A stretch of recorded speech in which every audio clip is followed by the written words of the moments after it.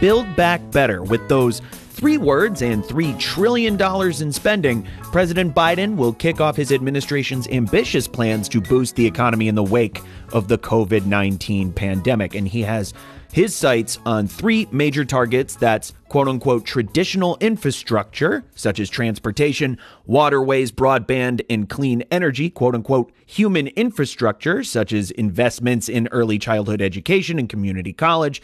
And the third, and perhaps most important to keeping the U.S. competitive globally, research and development. The past few years have seen the U.S. slip as a global leader in innovation to rival countries, especially China. Will Biden's 3 Bs allow the U.S. to regain their spot on the global podium? Find out on today's episode of The Fiona Show, R&D Tax Credit Podcast. On that note, I'm going to hand things off to CrossBorder Solutions Director of R&D Tax Incentives, Rahim Walji, to help us break down Biden's plan to boost R&D with our guest today, CrossBorder Solutions Chief Economist, Mimi Song. Rahim, you have the floor. Thanks, Matthew. Really appreciate it. Mimi, it's a pleasure to be joined by you today and wonderful to be speaking with you. Looking forward to the conversation. Yeah, same here, Rahim. We never get to do this together, right? No, I'm excited. So let's kind of set the stage because, I know a lot of folks hear you in the transfer pricing world and your expertise and your knowledge shared there. We hear you, of course, as a regular guest on the Fiona Show, transfer pricing. In terms of the R&D side, really want to open up the conversation for you today. And let's just kind of jump in and start talking about why R&D tax credits are vital to innovation, right? I think that's going to be the main topic today. Do you want to set some initial thoughts from your side? Sure. I think when you think about innovation, it's a really important consideration, if you will, for any business or any economy to grow, right? And so innovation is a cornerstone of economic growth in a lot of ways. And companies, I think Matthew had alluded to this in the introduction, companies are motivated to innovate in competitive environments, right? Where they're going to be able to take certain advantages of that innovation. And that's where R&D tax credits come into play. I think historically, when you think about one of the best incentives, for example, right, and this is very relevant today, the patents on pharmaceuticals is a very motivational tool for companies to do a lot of heavy research and development in that particular space, because R&D innovation, it's expensive, and not all of it is going to result in an actual product that's going to be successful. And so that's part of the challenge. How do you motivate companies to make sure that they continuously invest in ideas and thoughts that could potentially be groundbreaking, but may flop, and it's a sunk cost? Well, you have to give them some sort of credit for that, right? Absolutely. There's got to be some sort of incentive at the end of the day, because to your point, there's a lot of not just monetary resources, but time and effort and human capital, if you will, that gets expended in this process. And sometimes the question is, not every company can afford to set aside significant portions of the budget, but then when you have tax incentives that help with that, I think that's where you see companies start to say, okay, you know what, let's focus on innovation. Let's make it a priority. Let's do that because the government's helping us to sort of subsidize those costs. And you see the overall benefit impact throughout the entire U.S. economy, right? I think that's the goal, at least. That is the goal. You're right. So let's jump into the proposal itself, right? So we've got Biden's Build Back Better plan. It's sort of made up of 3 components. You've got the American Rescue Plan, you've got the American Jobs Plan, and then you've got the American Families Plan, right? So when we jump in here, why is it just as important from the administration's perspective and your perspective to invest in R&D as traditional infrastructure, right? So those bridges and things that Matthew was introducing us with, as well as what the president has called human infrastructure? Why include that piece at all?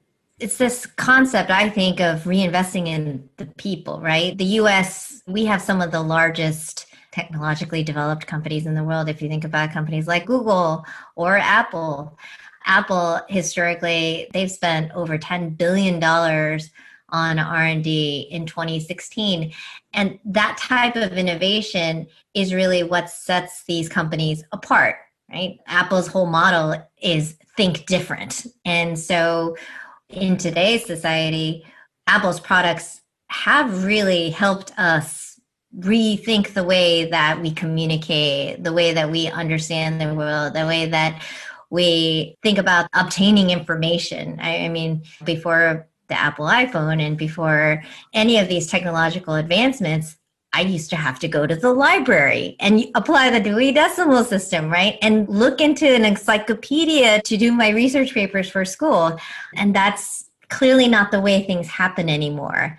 And so this concept right now is to really help build that mindset of innovation again, to be able to continuously educate our people here in America and to attract talented minds to this country, to help to continue to innovate, invent, to try to break through on new product ideas, new business ideas, create new jobs. All of this is a catalyst for economic growth, right? When we were listening to Matthew earlier, one of the key things here to note is that many other jurisdictions around the world, they do provide competitive advantages for spurring innovation and growth. And China's no exception to that rule. They've actually spent more money than any other country around the world in terms of R&D expenses, right? And so the US is trying to remain competitive with all of these other markets, especially like the Asian markets, China, Japan, South Korea. Korea, for example, they've done a significant amount of innovation as it relates to semiconductors, right? And they are the ones that first came out with a terabyte, if many of you guys didn't know that. So the US has to continuously reinvest in R&D, in its human capital, if you will, the human infrastructure side of things, in order to make sure that we continuously try to help with our economic growth and stay competitive with the rest of the world, right? I absolutely agree. I think we've seen this slide down, right? And the white paper from the White House, acknowledges that we're falling behind in R&D, and that is a primary driver for this triple B plan, as Matthew called it earlier. And ultimately, if we don't make these changes happen, right? If we don't enhance our things like cybersecurity right now, with pipelines being held by ransomware, right? And all of these types of things in terms of, so you have the security standpoint, you have the technology standpoint, you have the innovation, all of these different things really come into play, right? And how you incentivize, how you protect. So I think we see a little bit of this sprinkled through the plan overall from the Biden administration, but I think it'll be really interesting to see how some of these programs actually play out as well. Hi, I'm Matthew DeMello, and you may know me as the host of the Fiona Show, CrossBorder Solutions weekly transfer pricing podcast. And while I love to discuss transfer pricing, this podcast isn't the only place you can hear me doing it. CrossBorder Solutions recently relaunched Transfer Pricing University, a live webinar series where you can learn about modern-day transfer pricing, everything from methodologies to comparables to preparing documentation to meet country-specific regulations. Good stuff, I know. Chief Economist Mimi Song leads the sessions. I just ask the occasional obvious question. Since our program is NASBA certified, you can earn 1 CPE credit for joining each session. Pretty sweet. So what are you waiting for? Join us for Transfer Pricing University Weekly. Classes are free, so now you really have no reason to miss it. Sign up at xps.ai/TPU.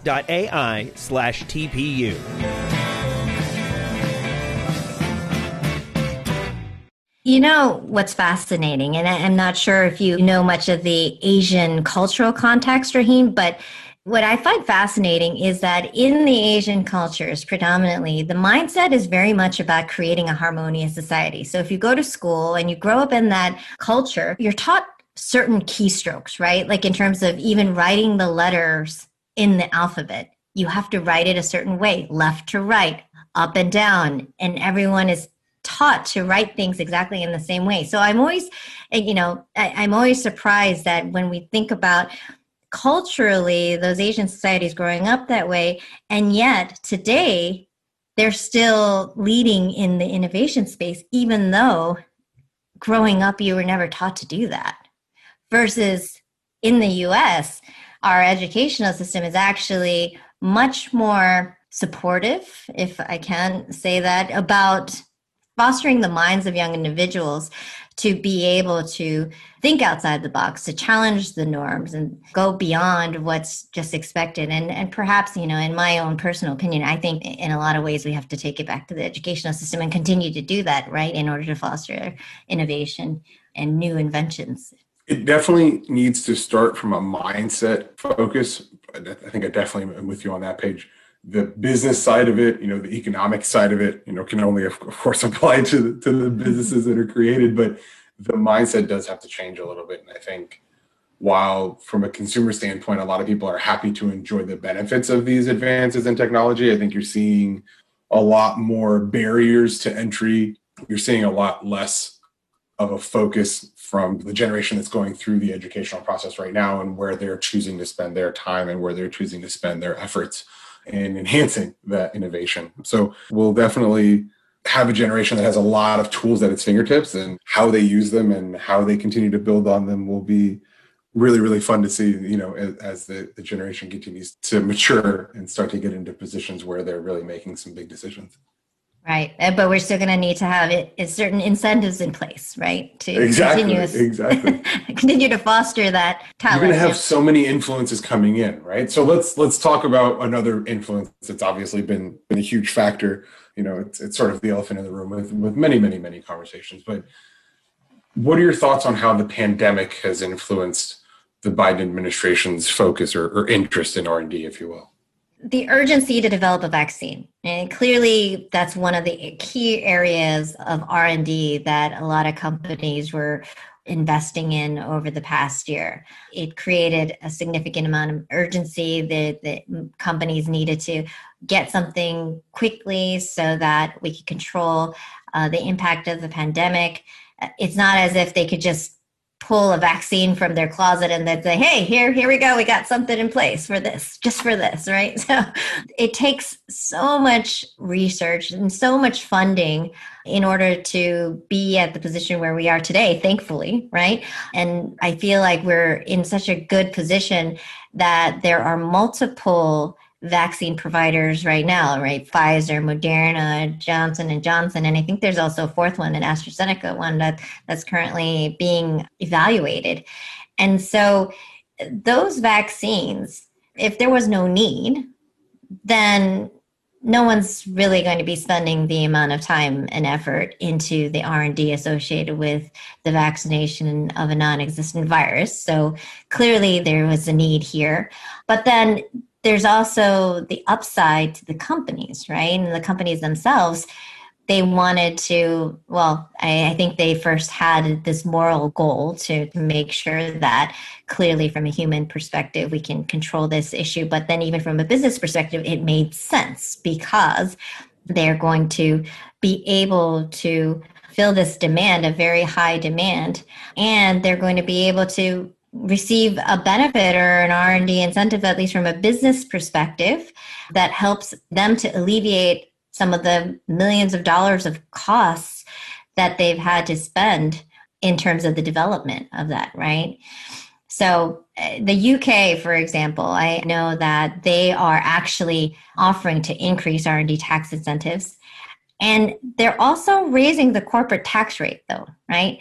And so part of that is, we all suffered from this pandemic and tax revenues are short. So we might need to raise the corporate tax rates to help bolster lost tax revenues. But at the same time, hey, we don't want to hurt these companies that have significantly invested R&D efforts to help with the pandemic situation. So they've increased the R&D tax incentives to be able to make sure that companies are not disincentivized to continue to evaluate potential vaccinations or cures or things of that nature for the existing coronavirus and in anticipation of other future medical challenges, if you will, right?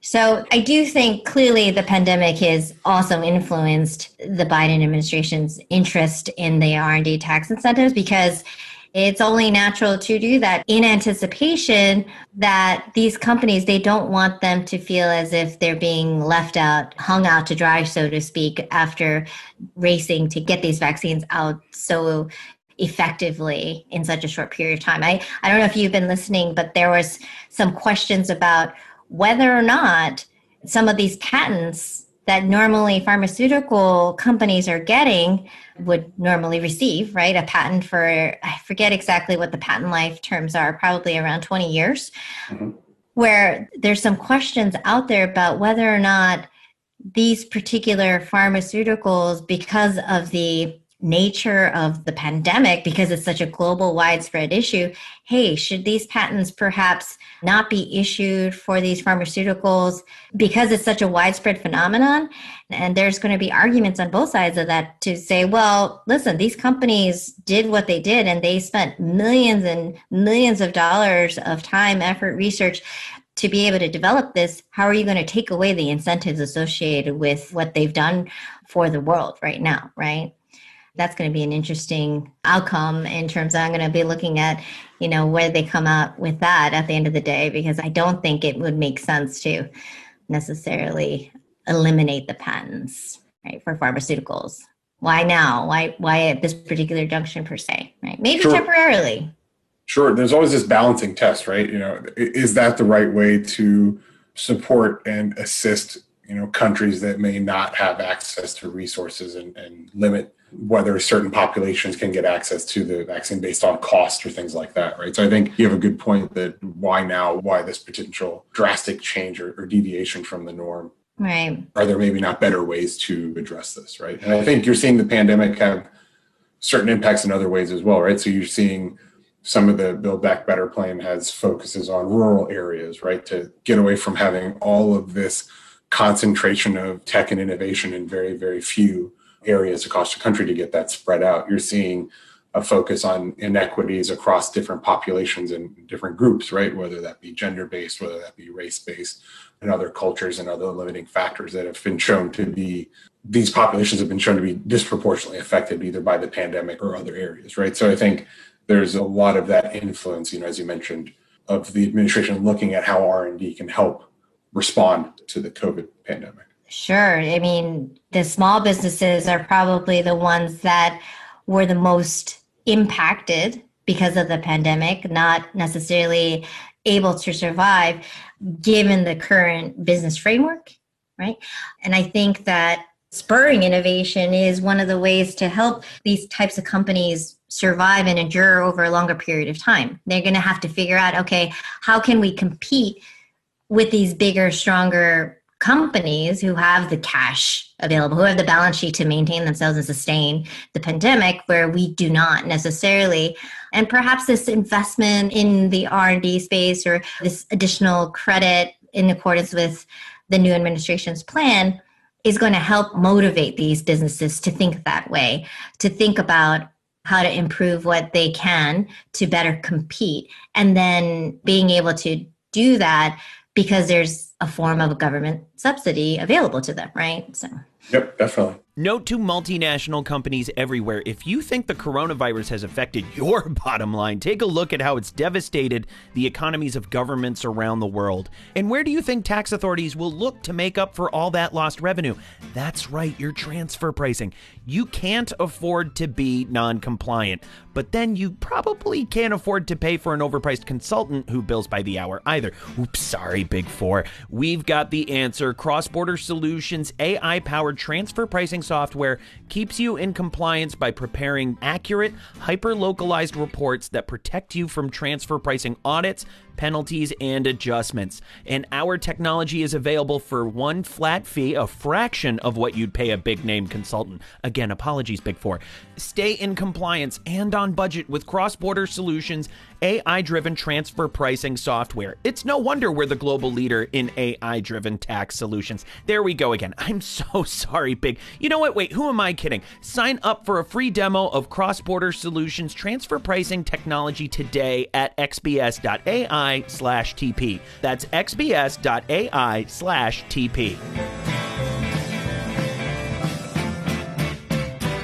And so we've been talking about Biden's administration. We've been talking about the COVID pandemic. We've been talking about how a lot of the policies that are coming into play are being put forth by the administration could impact R&D.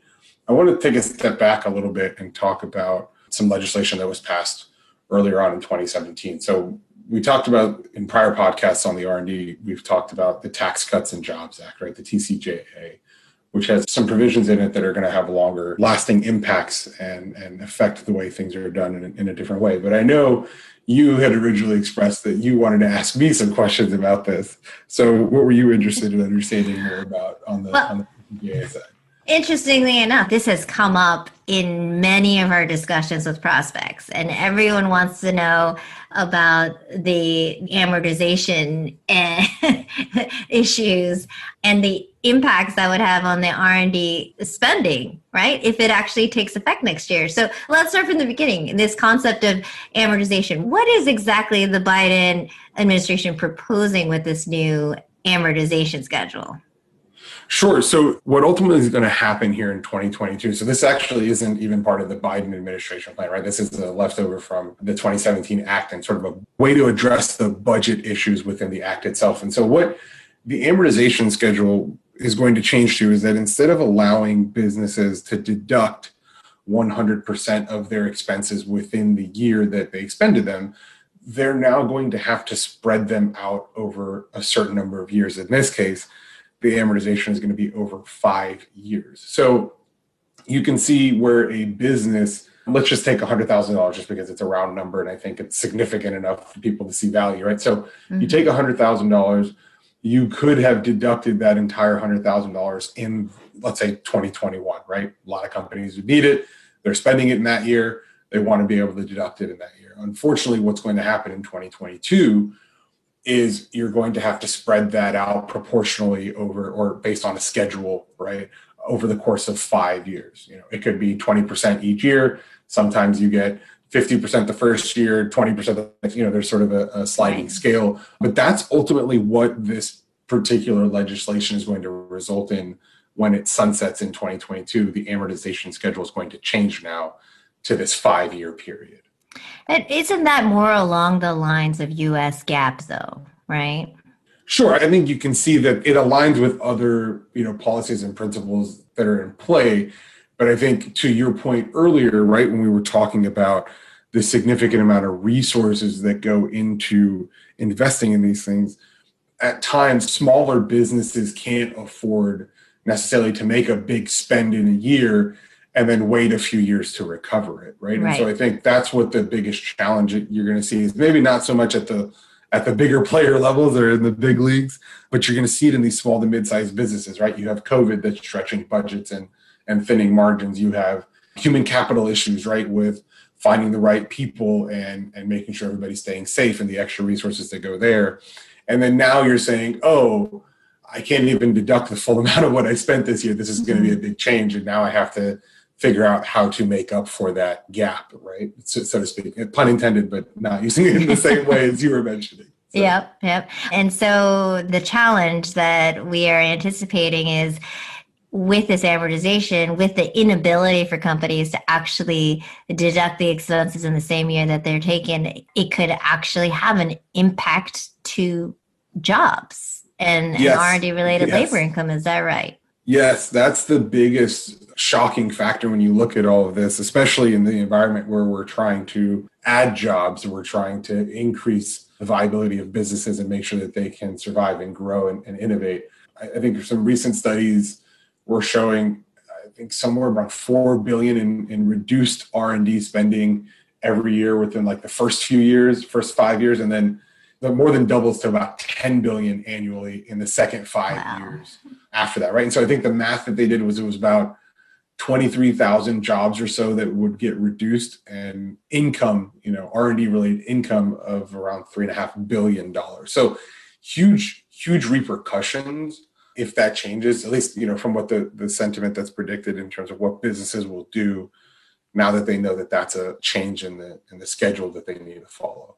So it seems like these 2 points are opposing one another, right? I mean, the focus on actually trying to increase R&D spend and innovation, right, under this new infrastructure plan versus this amortization schedule issue, which is ultimately contradicting that, and it's going to de-incentivize, right? So it's like a push and pull situation here.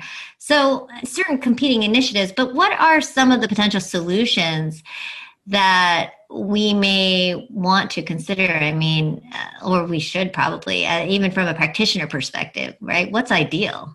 I think that's a good question. There's always going to be this balance, right? There's got to be a budget at the end of the day. There's got to be some sort of strategy or structure to the process, right? At the end of the day, you've probably heard a lot of people say we can't just keep printing money. Mm-hmm. So one of the obvious solutions, right, would be repealing the amortization provision that's going to sunset here as we go into 2022.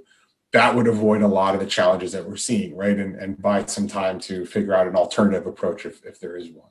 The IP perspective, right? So there's some thoughts about eliminating or modifying FDII, right? Foreign derived intangible income, and making sure that companies can't shift IP abroad and make sure that they get taxed on IP related matters here, so that continues to remain here. There's incentives to keep IP here, right? So you not only get some revenue back, but you also incentivize companies to keep investing in their human capital to generate more IP. We have the tax rate, right? So I think we're now at option number 3, increasing the tax rate, which is, again, part of what Biden's administration is looking at doing as well, right, to replace lost revenue from COVID, or to specifically use that increased income to focus on certain areas, right? Which I think what you're seeing with Biden's administration. So I think those are probably the 3. I'm sure there's many, many more ideas and solutions, but those are probably 3 big ones that would help with that process. We've also got others in place right now, right? Doubling the R&D credit, specific incentives for certain industries with respect to manufacturing, semiconductors, medical technology, pharmaceuticals. So, I think there's a lot of opportunities there, but at the end of the day, one of my personal opinions is a solution would be just making a much more standardized credit, right?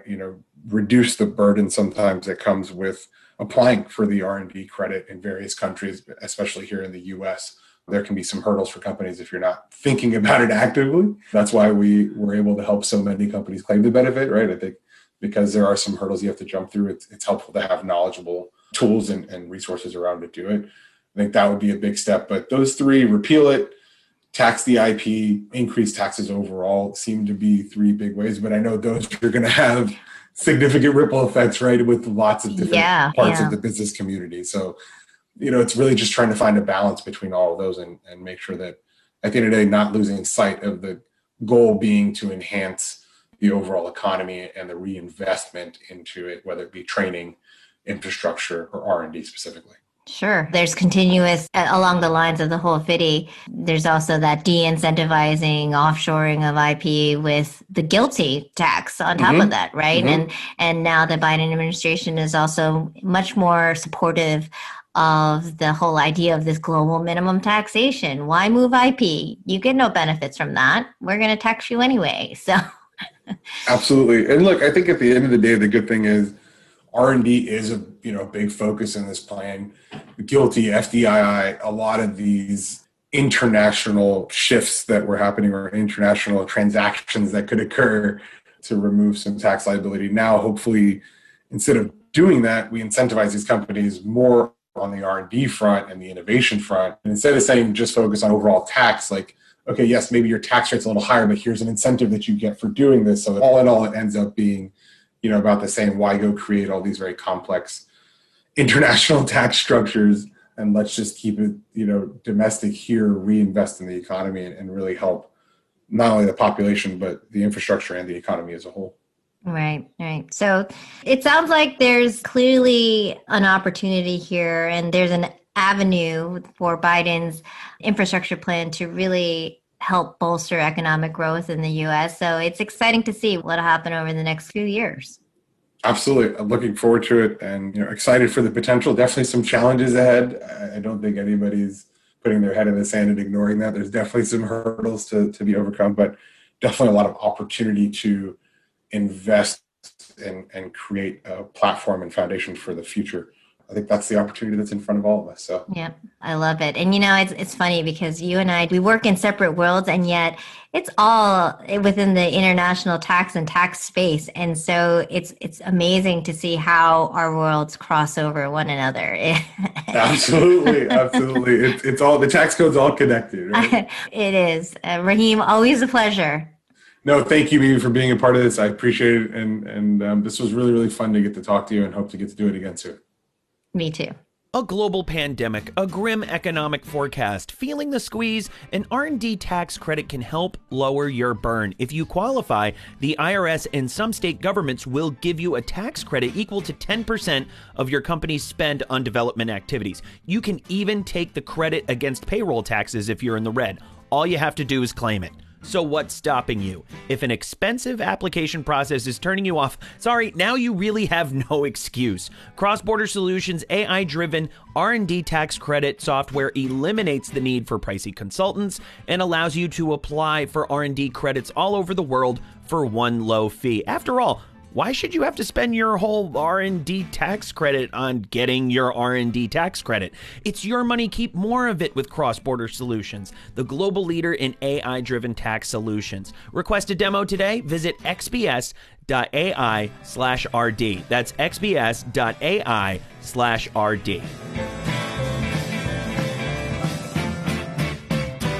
Welcome back, everyone. We want to thank Mimi and Rahim for today's insightful discussion, and we'd like to thank everyone at home for joining us. Don't forget to check out the entire suite of CrossBorder Solutions tax podcasts on Apple Podcasts and Spotify. This podcast is worth 2 1/5 of a CPE credit. To get your credits, email The Fiona Show at xbs.ai. Stephen Markow is our associate producer, and he wrote today's script. We'll catch everyone next time.